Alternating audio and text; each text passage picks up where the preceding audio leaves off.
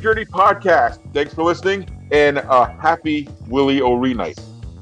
For those of you watching at a later date, right now the Bruins, as we speak, are retiring Willie O'Ree's number 22 in honor of the first, I can't say African-American, African-Canadian man to play in the NHL, but that's a topic for another time.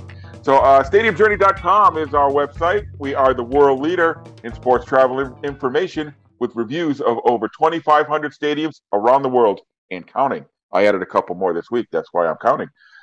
We are more than just an awesome website, though. You can connect with us on all of our social media channels at Stadium Journey.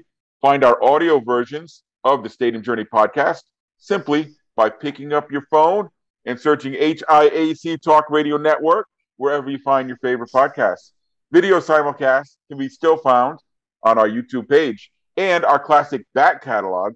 We've been doing this for 5 years, folks. We got lots of old episodes out there. You can find those at vocnation.com. And we record live for those of you who would like to listen and be part of our studio audience, like our friend Gregory Koch. We record live every other Tuesday night at 7 Eastern at danlaw.tv. And the gang is all here tonight. Dave Cotney's here. Follow him at ProFan9. Mark Viquez is here. He is at Ballpark Hunter. The other guy, Dan Calachico's here. Follow him at DanLaw83. And I'm Paul Baker. You can follow me online at PuckmanRI. And we are very happy to be joined tonight by our buddy Sam Fryman. Sam is one of ESPN Plus's play-by-play announcers for the Premier Hockey Federation. And perhaps more importantly for Dan, he's a Philadelphia native. Sam, welcome. Thank you very much for having me. Glad to be on the panel of a lot of Philadelphia natives, it seems, or at least close enough in Jersey. And then there's Dave. Yeah, there's Dave.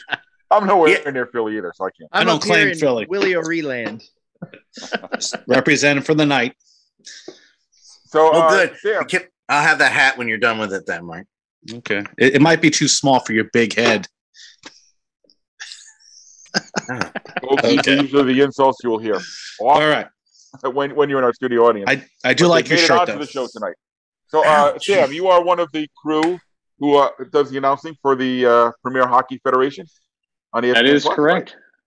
Yes, I got my next game going on this weekend. I won't be on ESPN Plus this weekend. It'll be Twitch for the Canadian and international audience, but it'll be my first game broadcasting for the team I love so much that I've been with the past 4 years, the Boston Pride. Finally get to do one of their games because my debut was Connecticut versus Buffalo, which was a highly entertaining weekend, but it'll be nice to get back to the team I know and love.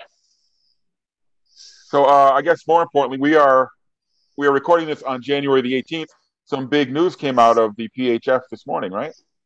Massive news in terms of investment. They got together with Commissioner Ty Tumini and the Board of Governors today. They've agreed to invest over $25 million in direct payment and benefits to the players over the next 3 years, which is millions of dollars and salary and benefits going into next season.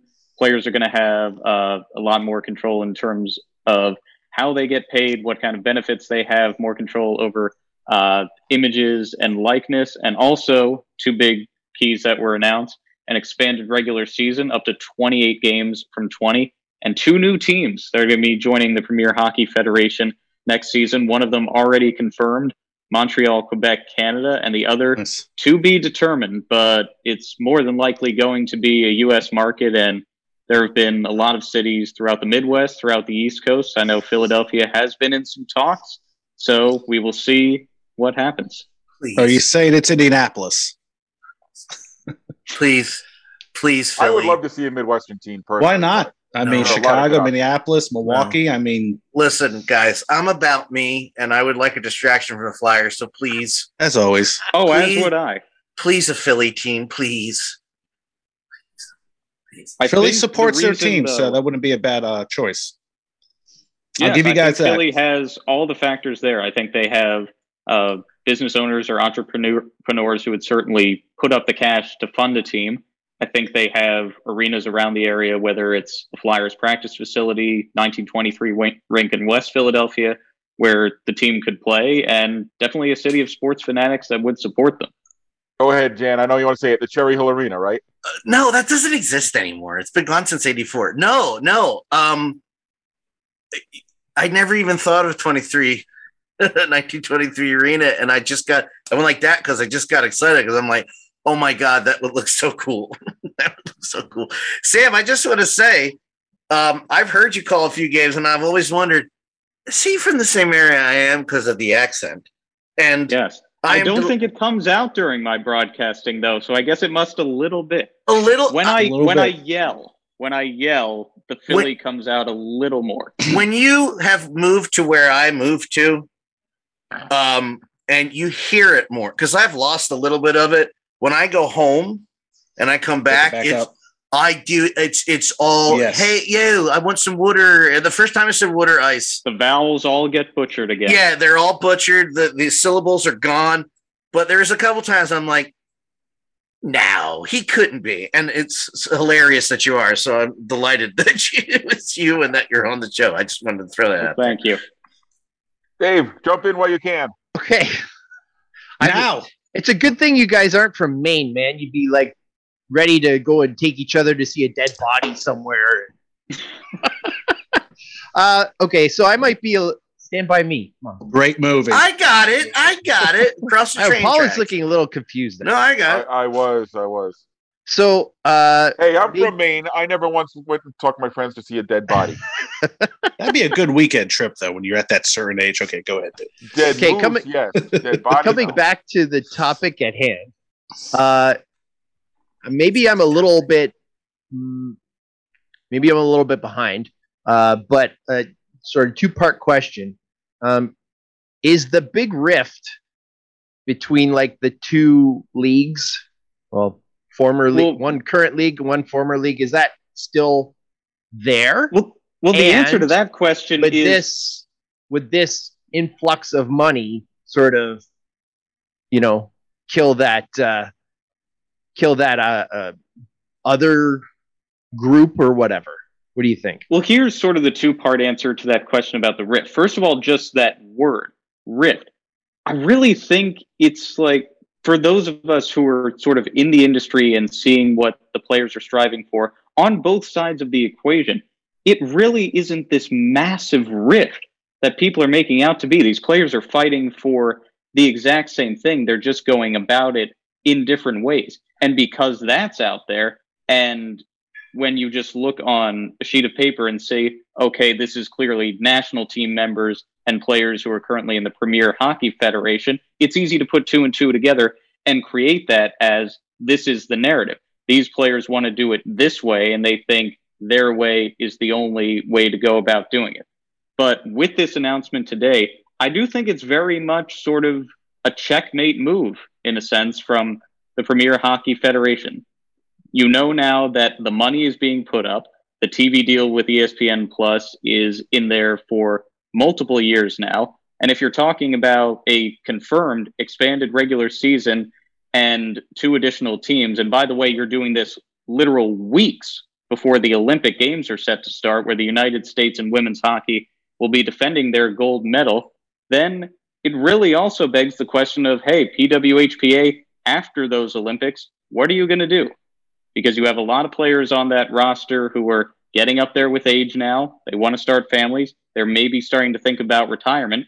And if they go into another possibly full year, or at least full hockey season, of only doing these sponsored barnstorming events, maybe a one-off appearance at an all-star game, just kind of playing with each other, how long can you keep doing that when it's not an actual league? You're still not getting paid as you want. Mm-hmm. And the NHL and other big money donors continue to both publicly and privately say, look, we're not interested in competing. We're not interested in putting another league out of business.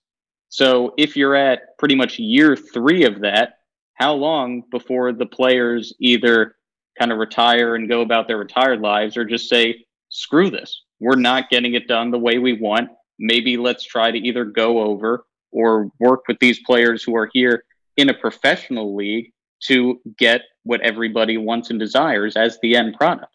Because the PHF continues to make strides towards it, while the PWHPA, I feel like, is crawling at a little bit more of a slower pace. They just have the brand recognition and the name recognition, so it's not something that I think has fully been killed. They just keep trucking along because they believe they can still get that investment. Well, I think the only model, there's two models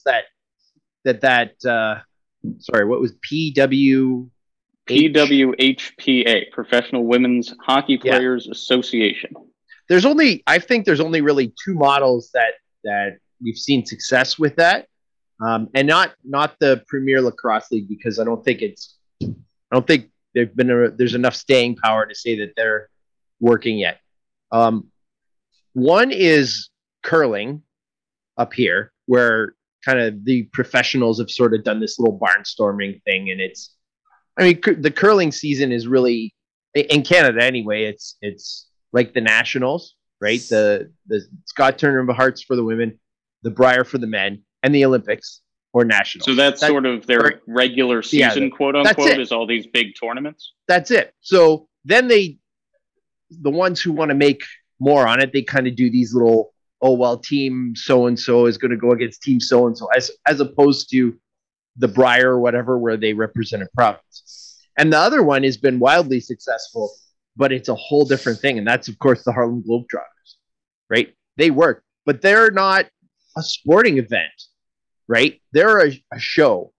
And outside of the show, they do a ton in terms of like community promotion, events, public service, all of that, pretty much every other day of the year when they're not putting on the actual arena shows. They'll be in whatever community they're in and spend maybe 2 or 3 days just doing any and all community events they can get their hands on to promote the big show. But I think it's interesting that you bring up the age factor, because, we used to have, old timers hockey.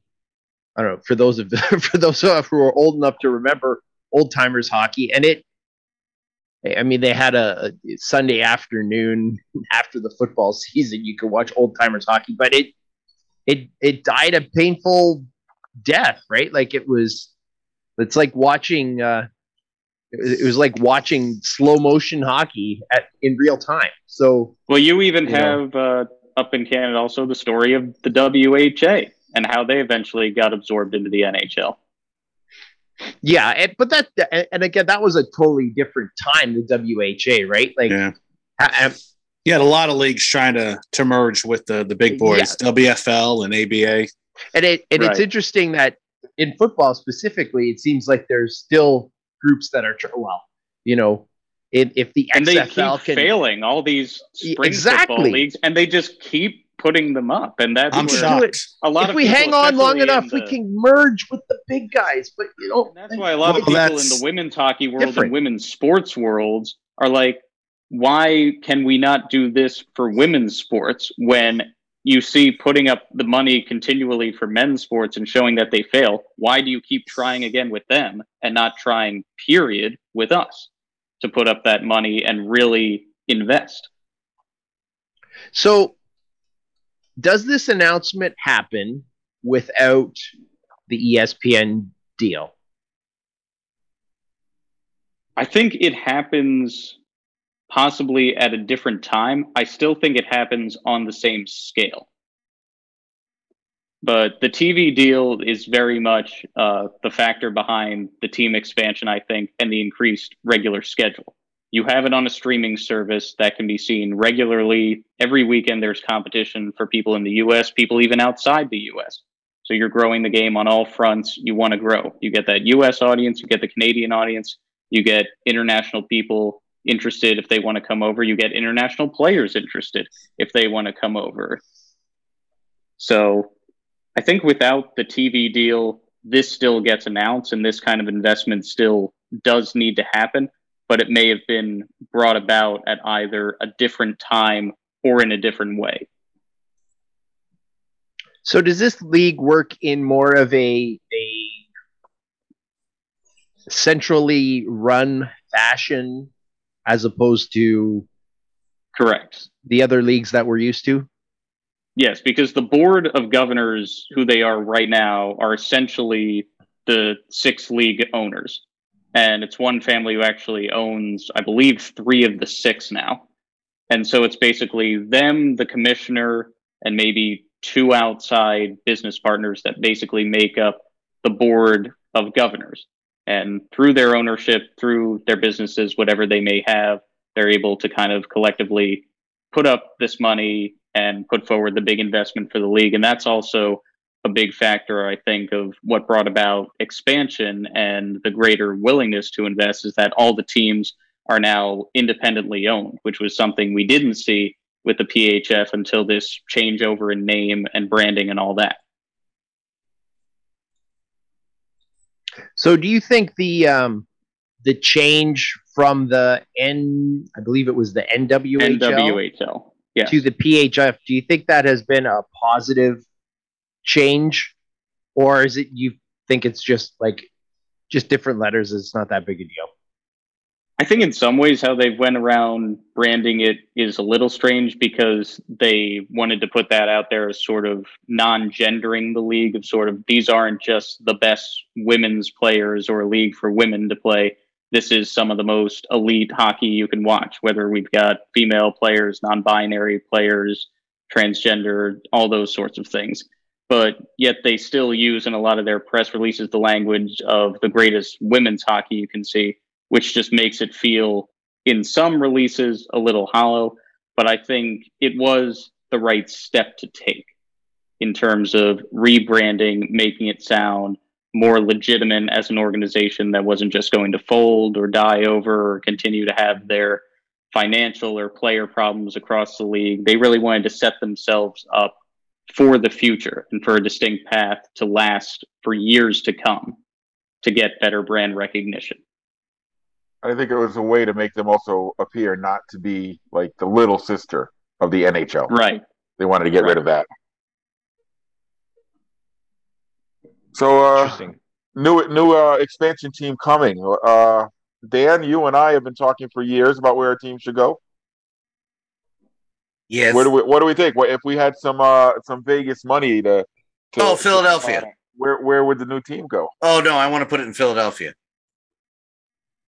Not saying what you want. Where do we? Oh no, where would it go? I don't care about the rest. No, Connecticut. Realistic. First of all, we have to say that one team's going to Montreal. I believe they said. Yes. I do hope. Of course, I hope it would be the Philadelphia team. As I said, I need a distraction.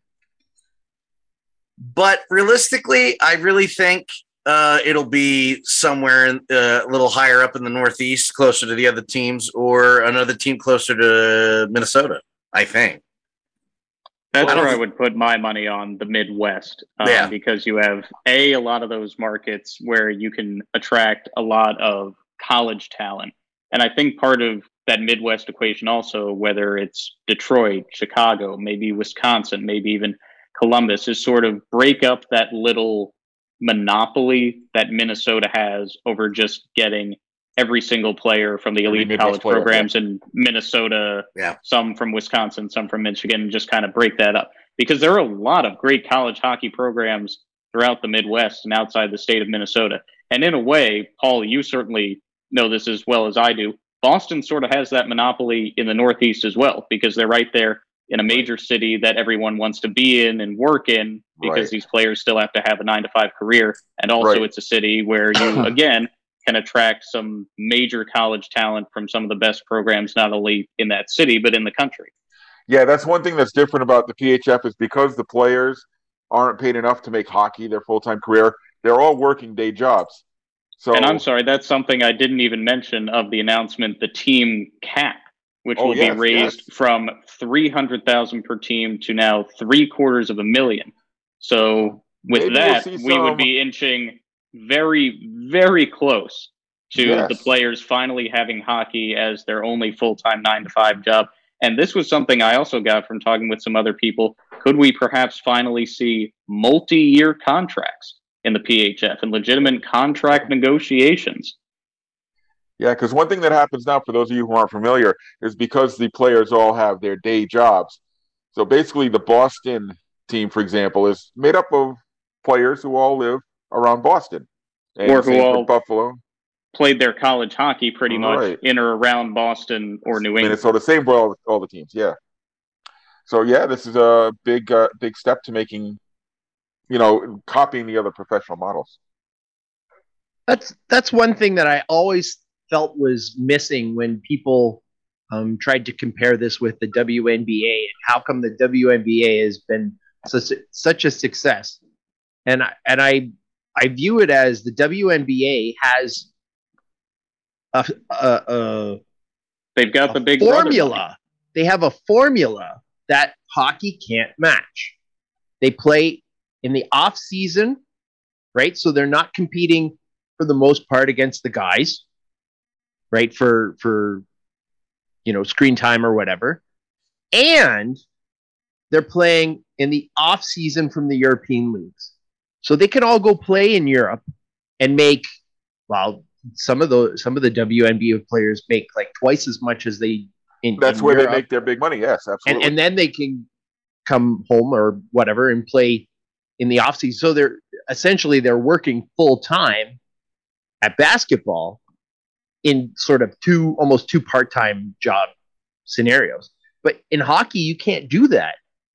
I can't see them selling summer hockey to anyone, let alone, to make if it. You can't even sell spring football, you're certainly not going to sell summer hockey. And I think that's one factor that has really made the WNBA work. Is you're not competing. Well, the second factor would be that the major league also has a hand in it. Bankrolled them for many years. A lot of the teams are equally in the markets with the NBA teams. Granted, you have some PHF teams who are in NHL markets, but they don't exactly get the support from the NHL teams, apart from maybe the occasional shout out or maybe the one night a year little tie-in where Pride players will go to a Bruins game or one Bruin will show up for a puck drop, something like that. And but as an owner of their practice rinks. As an owner of a major team, I mean, essentially, you don't want to compete with anyone, right? Like, you don't want to compete with them.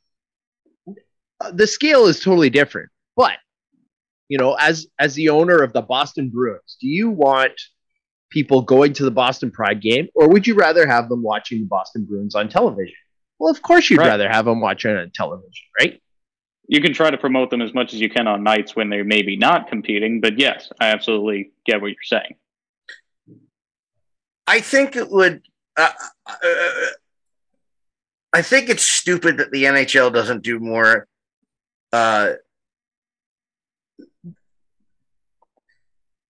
It would grow the game on both sides if the NHL showed a little more love to the Premier Hockey Federation. It would get a lot of people in the Premier Hockey Federation fans, including me, who are angry that the NHL is like, goody. We can have you play in the afternoon on the outdoor game. Yeah.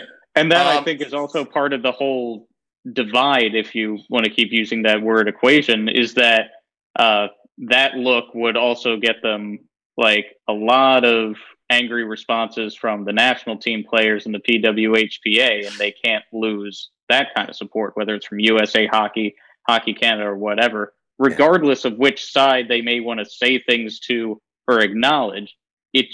It's not going to work for them because the other side is going to go about doing whatever.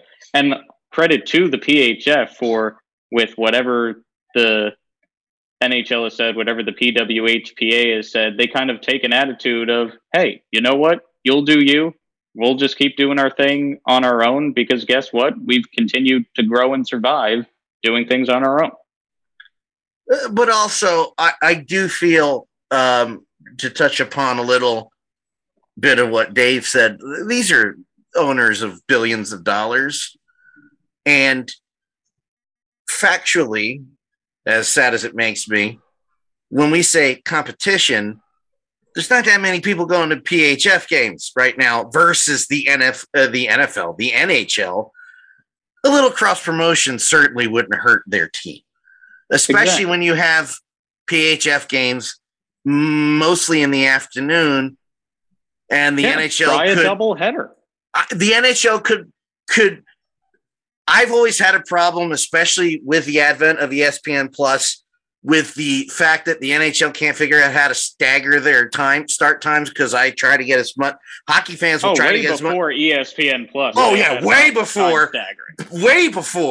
But like even with the NBC deal, but even now, because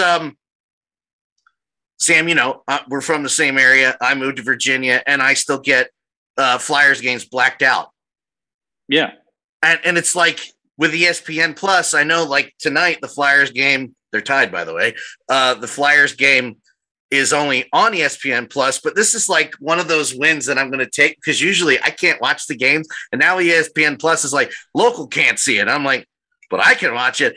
But it would. I don't see a major loss in revenue, Dave. Forgive me. If the NHL just, I'm not going to tell them what to do with their money. I'm not going to be like part of the myth also, because a lot of people, when they kind of show the responses to women's sports or women's hockey, they say, look at the WNBA. They get the NBA investment and they still lose money. The NHL, it would do the same thing. It's like, no, because you've never even tried it. No, exactly. So how would you even know? But like what Sam was saying, a little bit of acknowledgement or a little bit of a double feature. And I'm not even saying they have to play in the arena. We tried. I went to one in Buffalo one time. Yeah, they had one in Buffalo, and 2 seasons ago with Boston and Connecticut in the PHF, we had a doubleheader in Bridgeport. And credit to our team, I was actually with Bridgeport, working with them in their communications department at the time, and obviously with my ties to the Boston Pride, I pushed the hell out of them to be like, promote this, really hit this. You will get a crowd. And guess what? PHF game, which started hours before what was a great AHL matchup, Bridgeport and the Hershey Bears, you had nearly the whole lower bowl filled. And they all left for a game in the middle of the afternoon. Game, right? Yeah. Dave, pretty much because Boston beat on Connecticut pretty bad, but yeah, the game I went to in Buffalo was the same way. They had reserved in the afternoon before a Sabres-Bruins game. The Whitecaps were in town to play Buffalo. They had like 3 or 4 sections on one side reserved for the Buttes game. They ended up filling half of the lower bowl in Buffalo. With it just overflowed. It was incredible. P.S. Dave Badash in the chat said, "Don't forgive me." So okay. I will say this. I mean, and I'm just kind of playing the other side for argument's sake here. So we're looking at organizations who have now found a way to make charity profitable, right? So you have the 50-50. yes. What does the team get out of the 50-50? Well, they get that exposure. They get to decide where all that money goes, right? It's the days of the 50-50 where it's like, whoever Fredericton Minor Hockey is getting the money. Like, those days are gone. They're going. Oh yeah, now it's like the Boston Bruins Foundation. Exactly. Yeah. Exactly. So any kind of money losing, prospect in business, like, what are you getting out of it? So for the Boston Bruins, let's say, just for argument's sake, my question is, what do they get out of promoting the Boston Pride that a businessman can look at? Not fluffy, well, we're going to grow the game and I totally understand what you're saying. And would the Boston Pride benefit from promotion from the Boston Bruins? Absolutely. The question becomes, what do the Boston Bruins get out of it? I think what they could get out of it is revenue, perhaps, from partners who have latched on to maybe only the Pride and haven't thought about any other hockey or professional sports sponsorships beyond them. And you could attract them then to possibly being with the Bruins, possibly stepping up their game, getting better return on their dollar. And then that's also money for the Boston Bruins. So you get cross promotion in terms of partnerships. You get to expose them a little more on say your TV networks. Like a lot of these teams have NESN specific or NBC Sports Philadelphia, those little local market areas. And then from a business standpoint, again, with the Bruins, you get in those viewing dollars. And so I think it's just those little steps. It's definitely not going to happen overnight right away as a massive revenue stream if an NHL team were to get involved. And then also, I don't think you know how overbearing perhaps an NHL team would want to be in terms of how much can we do for you, because we feel like if we want to get a really good return in our dollar, we're going to have to really get our hands dirty in here and do a lot that maybe you may not be comfortable with. Mm-hmm. I think when I go to this example a fair bit, and it's a little bit different, and I don't know what is happening in Toronto with the Toronto Six, but in terms of their revenue generation, or how their connection with anything. I honestly, I don't know much about them at all, but I do know that when the Maple Leafs put the Toronto Marlies as their affiliate, when they basically brought AHL hockey to Toronto, a market that really was only a Maple Leafs market and not a hockey market. Okay, they used that as their community involvement arm. So they would, you have minor league hockey night. Well, you're not doing it at the Scotiabank Arena, where now you're giving away tickets that are $100+ each. You can send them down to the Coca-Cola Coliseum, and they can have a grand old time where you're only giving away tickets that have a value of $25 or $30. Yeah, you speak of cross arena. I think that's a great thing. Another team in the PHF could do, the Metropolitan Riveters. They play at their attached Barnabas Center right there, literally in the same building as the Prudential Center. If they want to try to kind of submit that appeal, if they want to the New Jersey Devils and have that exact sort of thing happen. You don't want to put in these ticket prices or whatever. Guess what? You can go see literally right in the same building for affordable, great hockey. But they're not there anymore, are they? No, they didn't begin this season at Barnabas. They're now playing there. Oh, I didn't know that. Yes. Back to their old home. And they still don't have their banner from the New Jersey Devils, it seems. They're still keeping that hidden away somewhere. All right. So as much as I'm so glad that we finally hit on the PHF. Like I said, we've been doing this show for 5 years. Haven't really touched on it except for my travels around the league. Dave, your hat triggered a memory in me of something that you wanted to talk about pertaining to our guest today. Yeah, absolutely. Before we segue into Philadelphia venues. Thank you. So when I did my Sam Fryman research, I stumbled across an article when you were the play-by-play for the women's hockey team at Penn.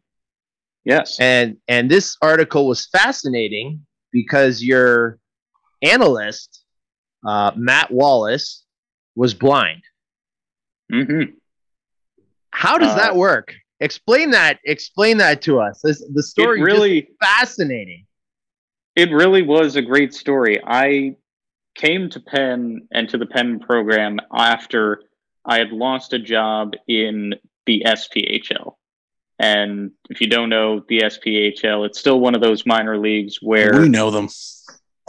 Where they know them. teams and organizations can still not Sam always has not listened to the podcast before. No. But they can sometimes not have the best finances or upper management, and that was simply a year where it was not really a fault of my own, but they What team was that? It was Fayetteville. Before they were the Marksmen, back when they were the Fire Ants. Fire Ants.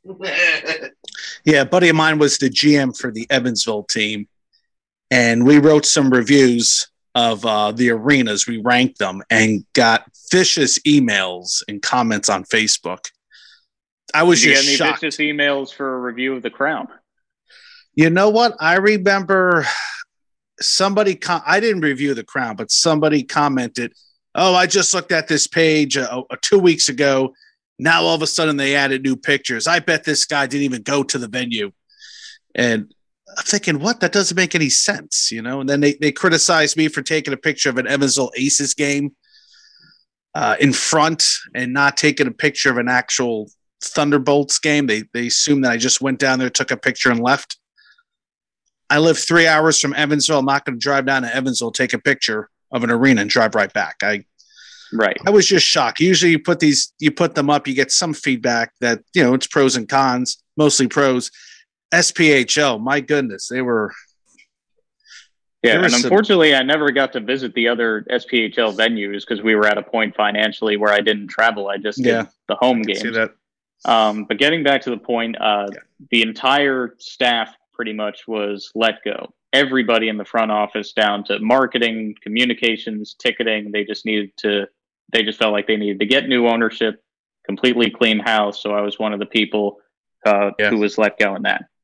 So I come back to Philadelphia, just kind of really trying to reassess my career, thinking, what do I try to do? How do I get reps? Do I still want to be involved in this industry? I look for college programs, and I figure Penn is the first one to email, and I find contact information for the women's team before the men's team. So I figured they probably don't play, in a competitive league of any sorts. They're definitely not D1, but what the heck? Sent them an email, and their president responded to me about 2 days later, just with this incredibly excited tone, like, "Oh my gosh, we've never had this before. You actually want to broadcast for us? Yes, by all means, come on down." That's great news to hear. Get set up at games.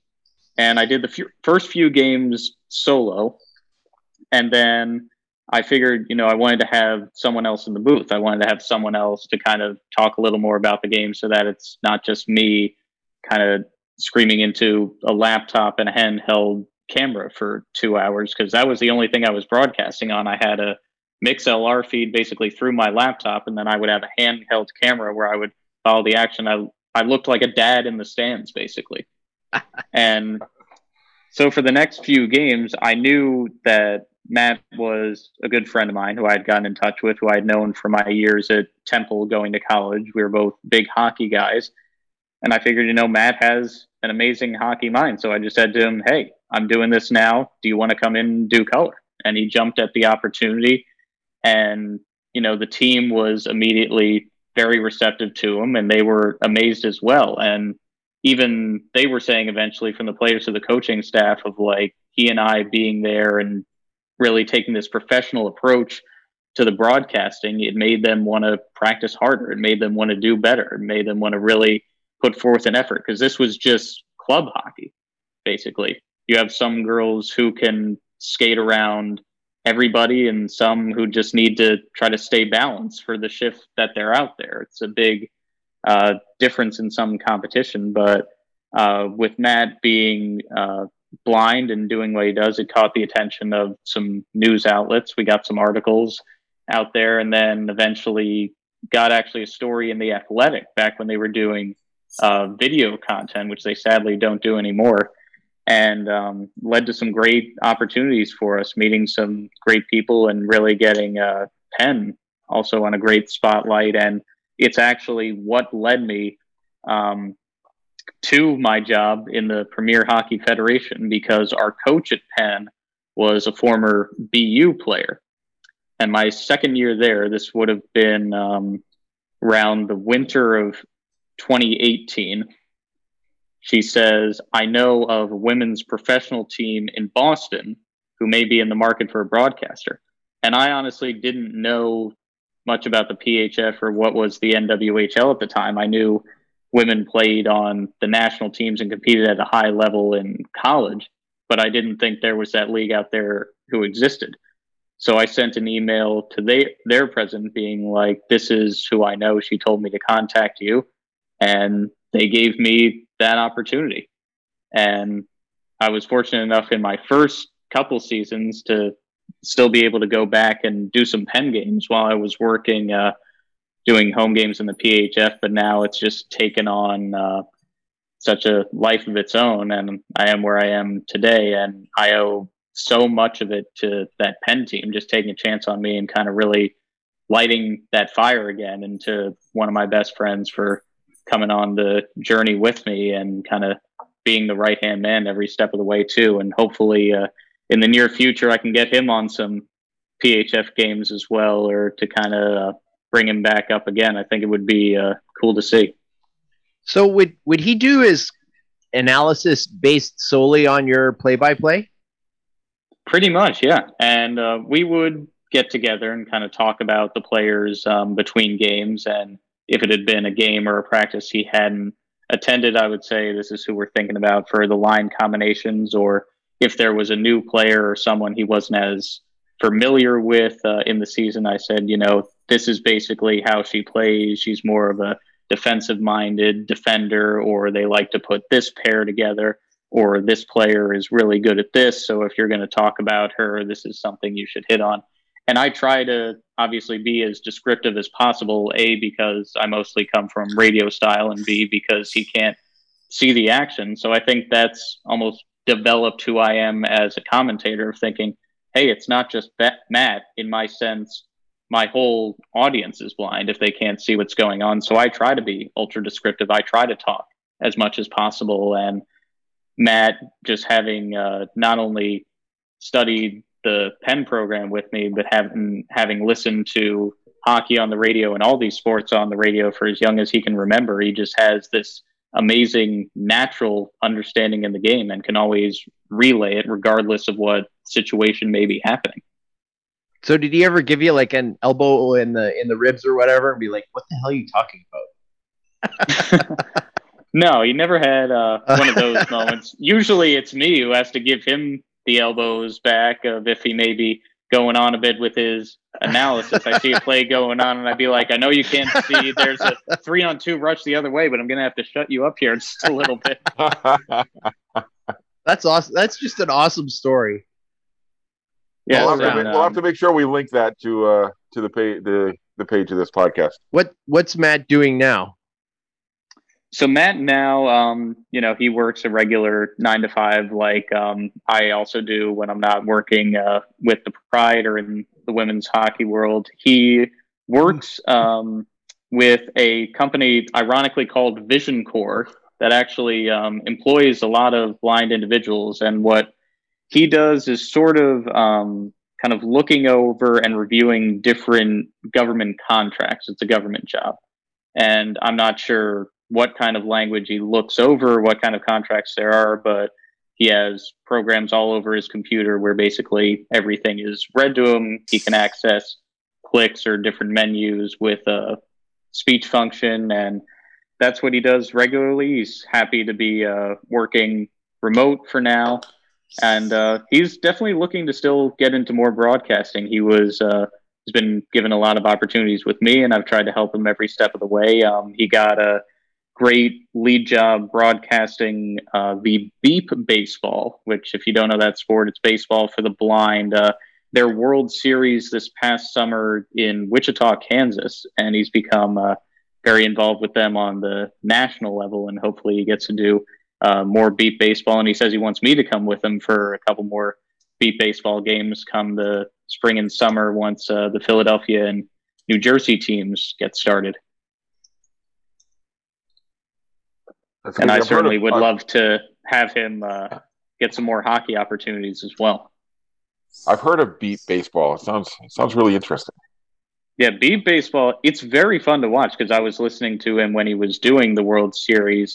Obviously, it wasn't too fancy of a camera or broadcast setup. They just had kind of the national feed through Facebook. But the differences between Beep Baseball and regular baseball, obviously all the players are blind with the exception of the pitcher. And the pitcher in Beep Baseball is actually working for your team. So he's trying to get you to hit the ball, and the ball beeps. So you can get a sense of when it's coming towards you, and the fielders can also do so. The other differences are in Beep Baseball, it's 4 strikes, you're out, not 3. You don't get any balls with pitches, but you get to have 1 checked swing. And then when you do get a hit, how it works is once you hit the ball, you do have to hit it a certain distance, so it can't just like be an immediate grounder or foul or whatever. Once you get that hit, you have to run to a base, which is essentially a pylon out in the middle of the outfield that's also beeping. And if the hitter reaches that pylon before a fielder can kind of get the ball and deactivate the beep, that's a run. But if the outfielder gets the ball deactivated first, that's an out. And just like regular baseball, it's 3 outs per inning, except I believe it's 6 inning games instead of 9. And you don't have a designated hitter, but you can have a designated fielder, who is someone who may be really good with speed or fielding, that will not be in your batting lineup, but will play the outfield for you when your team is playing the outfield. So it's a very interesting sport to see guys who are speed guys or power guys, or how they approach their batting stances when they can't see, or how the pitchers will adjust, throwing underhand if the player's like swinging too high or swinging too low. So it's a lot of unique strategy, and there's a dynasty currently in beep baseball. I forget the actual team name, but it's from the guys from Indianapolis. This past summer, they won their 6th consecutive beep baseball World Series. Wow. I live in Indianapolis. I never heard of them, so I have to look that up. Now, do they play? Are they? I mean, they're based out of Indianapolis, but do they house games here in Indy? Or do the teams play? I would assume they have fields somewhere, because I know the local Philly team, the Philly Fire, they play games on different fields, like around Philly or around New Jersey. And I think they one of the New Jersey teams folded, so the Philly Fire have kind of like absorbed some of their players. And I want to say Indy has like, remembering from Indy Thunder. Yeah, the Indy Thunder. That was a really good team. And I want to say Indy has like 3 different teams that were in the Beep Baseball World Series last year, that the Midwest is apparently this massive market for it. I see. They actually play. They play all over the city. They had a game at the high school I teach at. So, oh wow, I know where to find them. Yeah, you know a dominant team to root for now. All right, sounds good. I need a winner. It's been a long time. Okay. Yeah. So I guess for our last segment, we're gonna switch over and talk about, since we're the Stadium Journey podcast, we're gonna talk about some stuff that's some of the places in Philly to catch some games. Oh, absolutely. Basically, I will start with this. A lot of people may disagree with me, but I do love the setup that Philly has of having all the stadiums collectively in one area. That doesn't make it feel like too close or invasive in the middle of the city. It still remains easy to get to by major highways and public transportation, and they're all solid stadiums. Baseball, Citizens Bank Park, very like evenly built dimensions, great views from all the way around. Lincoln Financial Field, amazingly, I have still never been to an Eagles game at Lincoln Financial Field, but I have been to a soccer matchup there when it first opened. It was Man U versus Barcelona with 70,000 screaming soccer fans.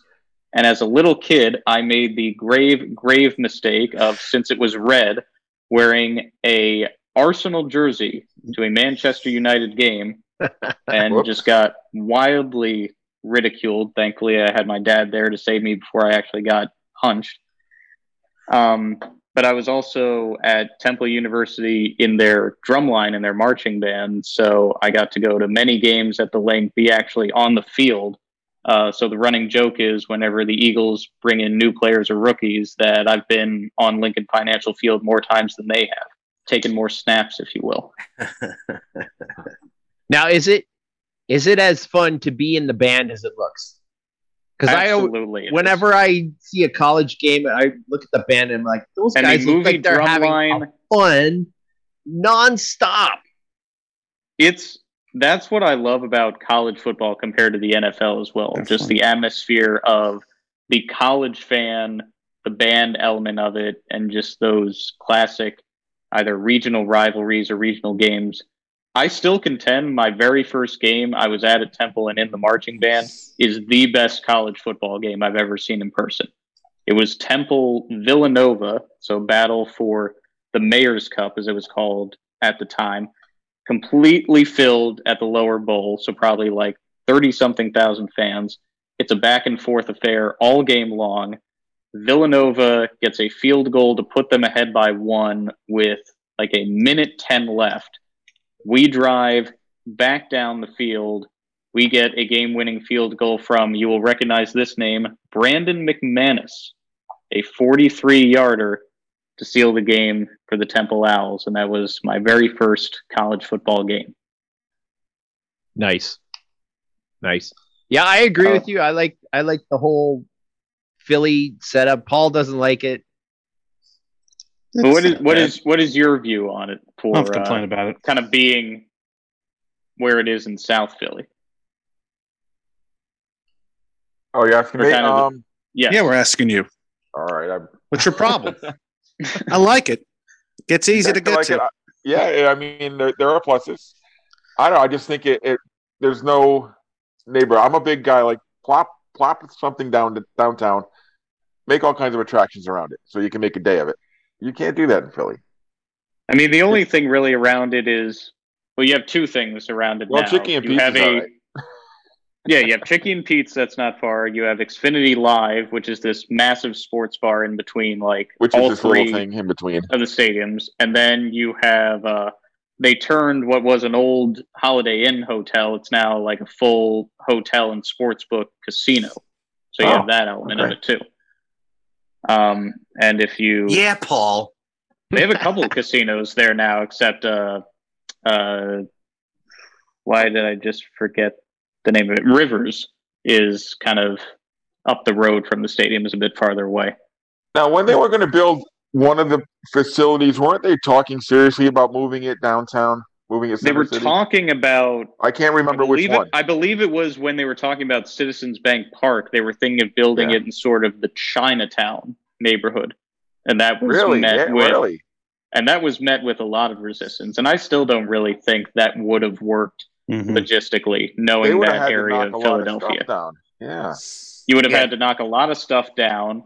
There would have been, perhaps they would have changed it, but there only would have been one subway stop that would have been able to get you there. It's not super accessible from the highways because you would have needed to navigate kind of doing the right, left through about 5 blocks off the highways and off the bridges. And while it would give you sort of that old like Ebbets Field Wrigley thing of like you can pour right out into the bars and the community after the game, it just wouldn't work. No, they made the right choice. Yeah.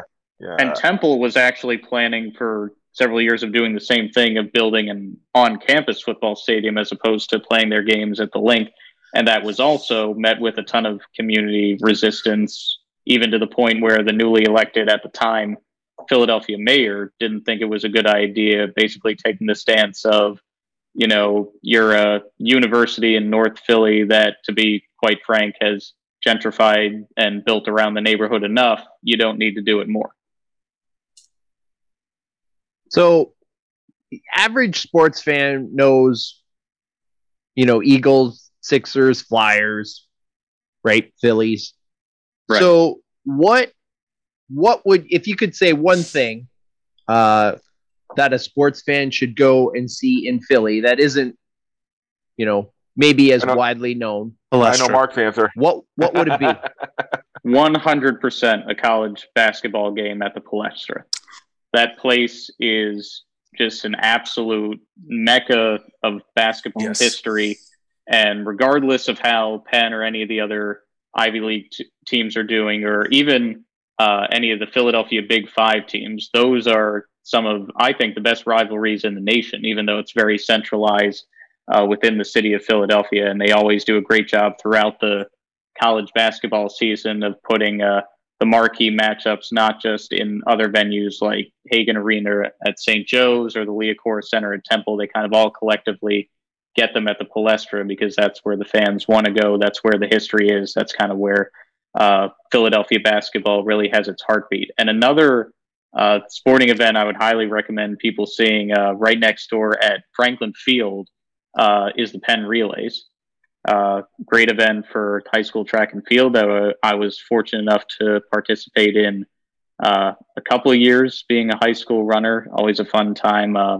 I got to see Usain Bolt run there with the Jamaican national team in 2009. And when I tell you the crowd that showed up for Sunday, when it was announced that he was going to be in the 4x100 meter race, I could have sworn to you the entire population of the country in Jamaica was packed into Franklin Field at that day. And I still don't think when he crossed the finish line to win the 4x1 for Jamaica, I still don't think I have heard a louder crowd for any sporting event I've been to. Wow. So that would definitely be my two to check out: college basketball at the Palestra and track and field at Franklin Field. Yeah, I could definitely assess to the Palestra. And I was told that the Catholic high school championship games are worth checking out there too, because they also get a huge crowd. Mm-hmm. And the Catholic League always has some very good teams. Yes. Roman Catholic can usually field a competitive team. I know when I was in high school, Newman Goretti was one of the best programs, not only in the city, but they were going into national prominence along with my high school. And then if you switch to football, one of the major Catholic League schools, St. Joe's Prep in West Philadelphia, is consistently one of the best in the state of Pennsylvania, along with some of the other Catholic schools. Yeah, but I mean, in the Palestra, when you walk around the hallways, the history, everybody who has been part of basketball history has played there, has made an appearance, coaches, women's players. I mean, it's truly a remarkable place just to walk around. If you happen to be there and there's not a game going on, if you can get inside just to walk around. Yeah, it's like watching a game from the 1950s with the way the way the bleachers are still structured. You have that classic kind of half oval dome that just sort of lets the light in and almost gives the basketball like an aura even when you're watching it. And you always see competitive games, whether it's Big Five or even Penn basketball. You always just see fun, competitive games of basketball that'll make you kind of really love the game, really love the atmosphere you're in. And it's rare that I think an arena in any sport does that. I definitely agree. Has anybody else been to the Palestra besides? I have not. I've been 2013. I saw the last game of the season, Penn and Princeton. Yeah, and that's like the big rivalry. Those two, they hate each other. Oh yeah. Should it Penn be and Princeton, Penn and St. Joe's, Penn and Temple? Yeah. All the other the Big Five Philly schools. All sorts. Even of though rivals. I will say Villanova is not and has not ever been in Philadelphia. Villanova is Villanova, Pennsylvania. They are not a Philly school. They are outside of the city. And as a Temple grad, I will take that to my grave. So does that mean you think that they should be out of the Big Five and be replaced by Drexel? No, I don't. I don't believe they should be out of the Big Five, because I will give them credit where it is due. They are a phenomenal basketball program who, under Jay Wright, have gone to heights I don't think even the people who remember the 1986 national championship would think they would achieve. But to keep saying you are a Philly school 85. and you are a part of the pantheon of Philadelphia championships, that's just not accurate based on straight up geography. Should it be the Big Six now? Well, they call it the Big Five still, and if Drexel doesn't want to feel left out, they'll say the City Six. Okay, but the Big Five is still what you refer to. We don't They're need woke. little brother Drexel to actually be in there. They're not a part of that history. So why is Drexel left out? What did they do? I don't know. Infringed on Penn's campus being right there with them in West Philadelphia, I guess. Sam, you sound like a Bostonian when you talk about Villanova not being in the city, because Boston says the same thing about Boston College. They aren't. They aren't in Boston. I have no comment. Don't even look at me. Yeah, and St. I'm Joe's. amazed at your quietness, Dan. No, I was there on the border. I was being quiet on purpose. I guess you disagree, Dan. Just say it. No. Just say it. Don't sit there quiet, all nicey with the smile. No. See, I do disagree, but factually, I'm incorrect. So I'm not saying a word. It literally isn't in Philly. Factually, Villanova University is in Villanova, Pennsylvania. They are not in Philadelphia County. I don't have an argument in this. It's like Radnor and Lower Mary. It's like it's none of it's in Philadelphia. Let's just say that it's not New York. Yeah. Well, East Rutherford. Never mind. But no. I have nothing. Listen, I can't argue it. I can't even debate it because I am absolutely scientifically, mathematically, factually incorrect. So that's why I was silent. The Central Jersey debate, if we're not careful here. Yeah, no, we're straddling that line, and that doesn't exist, so I can't say it. And I don't think we will have that debate. No. I will say this though, Jay Wright. There is every year the President Steve Show does a Camp Out for Hunger. Yes, and every year they have the City 6 Papa Shot Challenge.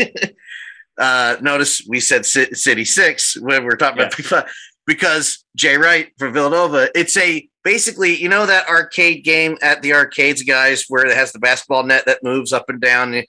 Yeah. Well, the part of what President Steve's show organized, and I believe it was Casey's idea, Casey Boy, the producer of the show, came up with the Papa Shot, where the coaches from the Big Six in Philadelphia would compete in a mini tournament, see who got the most, and each shot made was like another pound of food or another 100 pounds of food donated to the Camp Out for Hunger. It would change over the years. And I think at one point, Jay Wright had it 3 times in a row where he got the most. It was 2 or 3. But for Jay Wright's always been cool, and it's been like an ambassador, little brother to Philadelphia with that connection to the President Steve Show. So that was the only. I didn't want to debate with Sam. I just wanted to put the asterisk in there just to give it. As a Temple grad, I don't always love seeing the Villanova basketball success, but I will absolutely give them credit where it's due. Jay Wright is a phenomenal coach, and they've built a phenomenal program. And their arena, the Pavilion, is also a great place to see some college basketball. There was a little bit of scintilla of hope when, oh my God, the guy before Doc Rivers. Why am I blanking on his name? Brett Brown. When Brett Brown got fired, there was a little part of me that was like, no, I never thought he was going to leave. No. I never thought he was, but I was like, please offer him the job, please. And I was like, they were going to have to offer him like a lot. Treasure chest of like the spy movies, like the multiple suitcases of cash to take that job. Oh, wait, you won't take it? Hold on. Here's another one and another one, please. Yeah. Oh, let's talk for a second, Sam, about the Sixers, if you guys don't mind, because I brought it up a few times that these guys don't know the area enough to discuss how dumb of an idea this would have been, or not dumb, depending on how Sam feels about it. But in the midst of one of the losses of the Sixers years before they went out and made the playoffs, it was the year after the Toronto year. Josh Harris put out this. Not the Atlanta collapse, right? No. The year before that. No, we're not talking about the Atlanta collapse. We're staying away from that, Sam. Shut up, Mark. 70s. You don't get to sing the song. Go ahead. There was Josh Harris came out, and there was not a rumor. He said he wanted to build another arena and leave Wells Fargo Center, because for those who are listening, the Sixers are actually owned by the same ownership group that owns the Devils. Yes, I know. I can't sleep at night either. It bothers me. But anyway. Strange bedfellows. Yes, it is. He wants to build an arena, or he wanted to propose an arena at Penn's Landing. Sam, without getting fired about this, yeah. Yeah, but barely, because you guys are like, what does that mean? And I'm like, no, I didn't. I know Penn's Landing. I had a 2-word answer to that. Where? No, I know where Penn's Landing is.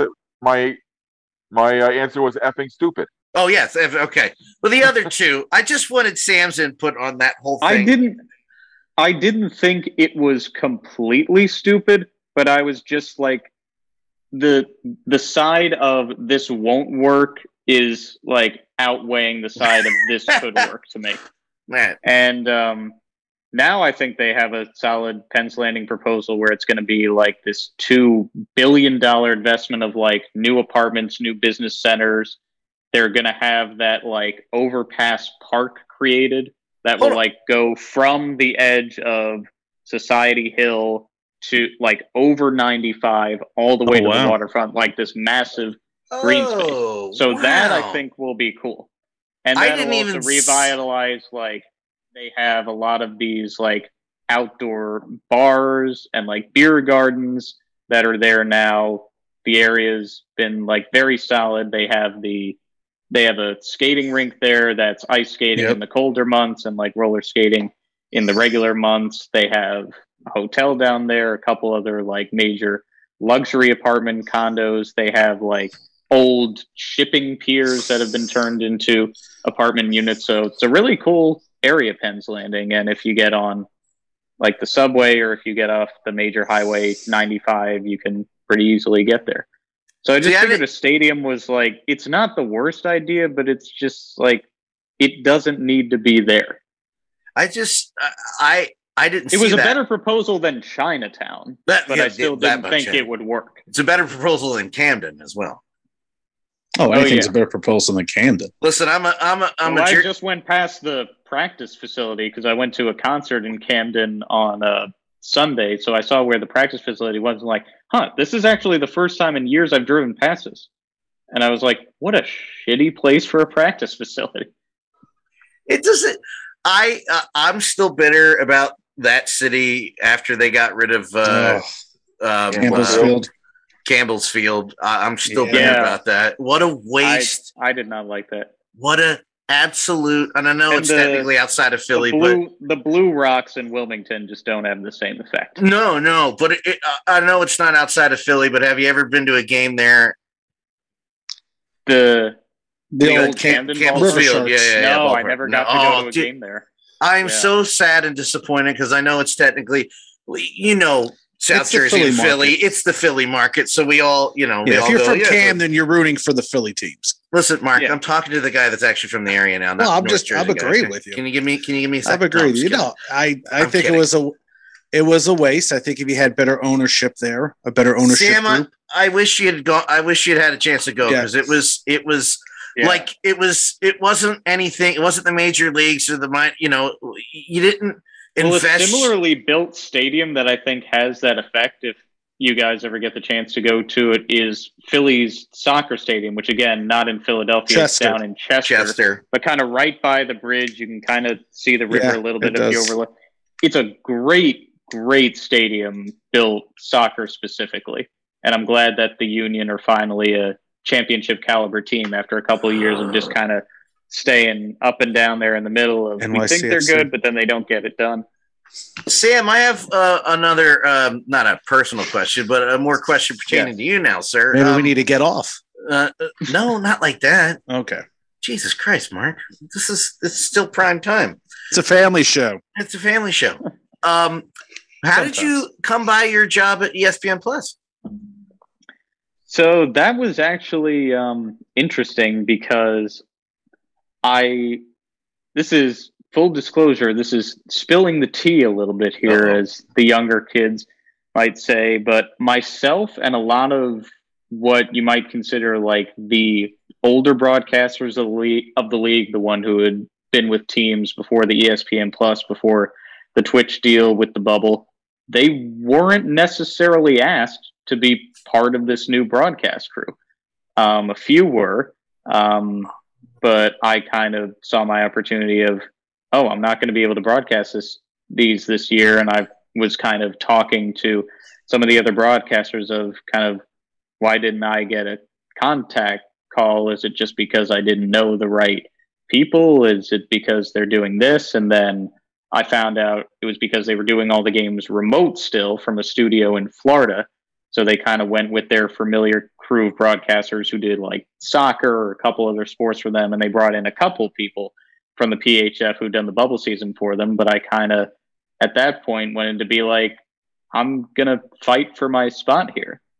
and kind of said, I've been with the league this long. I've been with Boston.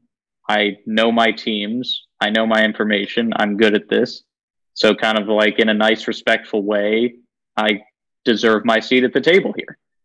And they let me on for a few games. I still hope it can be more by the time the season's over, but it's hard to find spots when you're a little late to the party. And hopefully, again, with the increased schedule and showing them just my dedication to the work, that they'll keep me in that pantheon for the next year and years to come.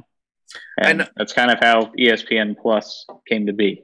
Sorry, Paul, I lied. I just thought of one more thing I wanted to talk to Sam about. Right. What was it like on your side of the fence, seeing how organic the growth was on Twitch? Because I don't think it got enough credit outside of the fandom of the league. But I thought it was massive, and I loved that it affected kind of our style of how we broadcasted as it did. We were getting to see fan reactions live. They were making little inside jokes or little idioms that we could use on the broadcast. It just made it a lot more fun that we could interact right then and there in person. And the community was also like so welcoming of new members, which I was so pleasantly surprised about. Of like, people were popping in every game being like, I just found this or stumbled across this on Twitch. I've never really seen women's hockey before. And then would be like 30 messages of welcome. You should pick this as your favorite team. These are who these players are. And it was just amazing to see not only that growth, but that energy from the fan base who had kind of been here and been more established, so eager to kind of grow that fan base there. And we ended up getting over 1 million views in just our first year of a 3-year deal. And that allowed us to kind of really show the supporting numbers to other potential partners when we were having those talks of like, this is what we've done on Twitch. So we could easily go to this streaming service, or we could even bump all the way up to cable if you give us the chance of these are the kind of numbers we're getting, just kind of streaming on a network that's mostly made for esports and gaming.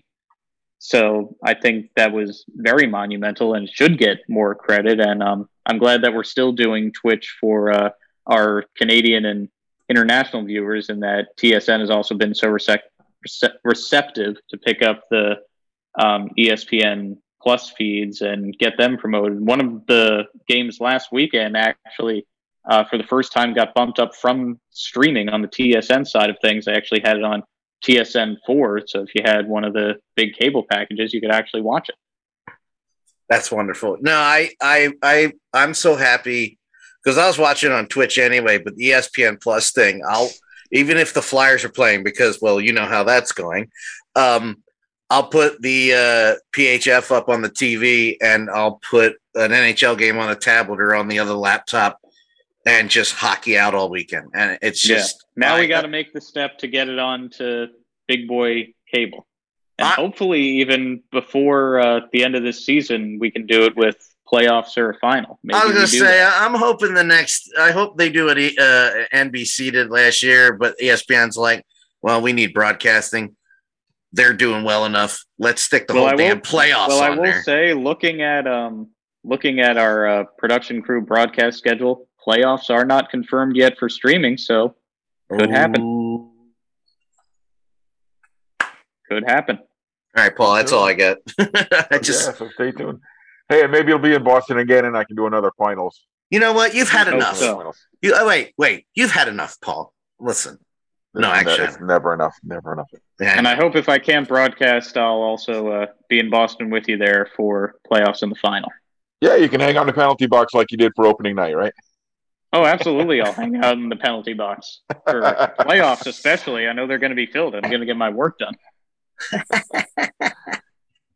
All right, so that's all the time we have for tonight. Sam, the last thing we usually let our guests do is take the floor for a minute, and if you want to pump up your social media presence or do a little spiel about yourself before we go, where our listeners can find you and so forth.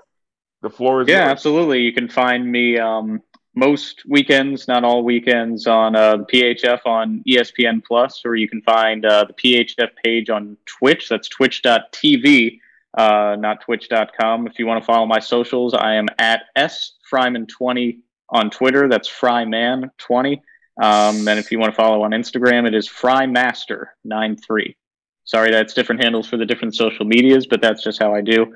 And in terms of anything else to plug, just continue watching and continue supporting the Premier Hockey Federation, all women's sports across the country. They absolutely need it, especially in these times when it may be hard for fans to get to games or find something new to watch. I promise you, you will be vastly entertained by this sport and by this league. It is not inferior, different, bad, or any way. It's easily some of the best hockey you can find, and regardless of where you may be watching in the country or around the world, I promise you there will be at least one player or one team you will fall in love with if you give it a watch. No doubt. And Sam, thanks once again for joining us tonight. We loved having you on. Absolutely. I'll be back anytime you want me. So that's all the time we have for tonight. Thanks for joining us, everyone, once again tonight. Dan, where can our listeners follow you online? Follow me at all social media platforms at DanLaw83. Hey, Mark, we are the Stadium Journey podcast. Do you have any stadium journeys coming up in the next couple of weeks before we get together again? And yeah, actually, I do. I'm going to the KFC Yum Center this Saturday, and then I'm going to Freedom Hall to check out the other college team, Bellarmine, the Knights. Am I saying that right? Going to do a doubleheader. I have not done a doubleheader in quite some time. So, yes, I actually do have a couple events. I think Milwaukee might have been my last visit to any kind of stadium. So it's been a little bit of a hiatus. Maybe not as long as Dave's during the pandemic, but 2 months is a lot for us. You know what I mean? So, yeah, follow me on all platforms, social media platforms, Ballpark Hunter, YouTube, Instagram. Yeah. New. It's a lot of pictures of legs. Yeah, Instagram. YouTube. I have a review of the Pfizer Forum, which was, I think, my last venue I checked out. So, yeah. Go right. Cards. And Dave, you're in lockdown too, Electric Boogaloo right now up there.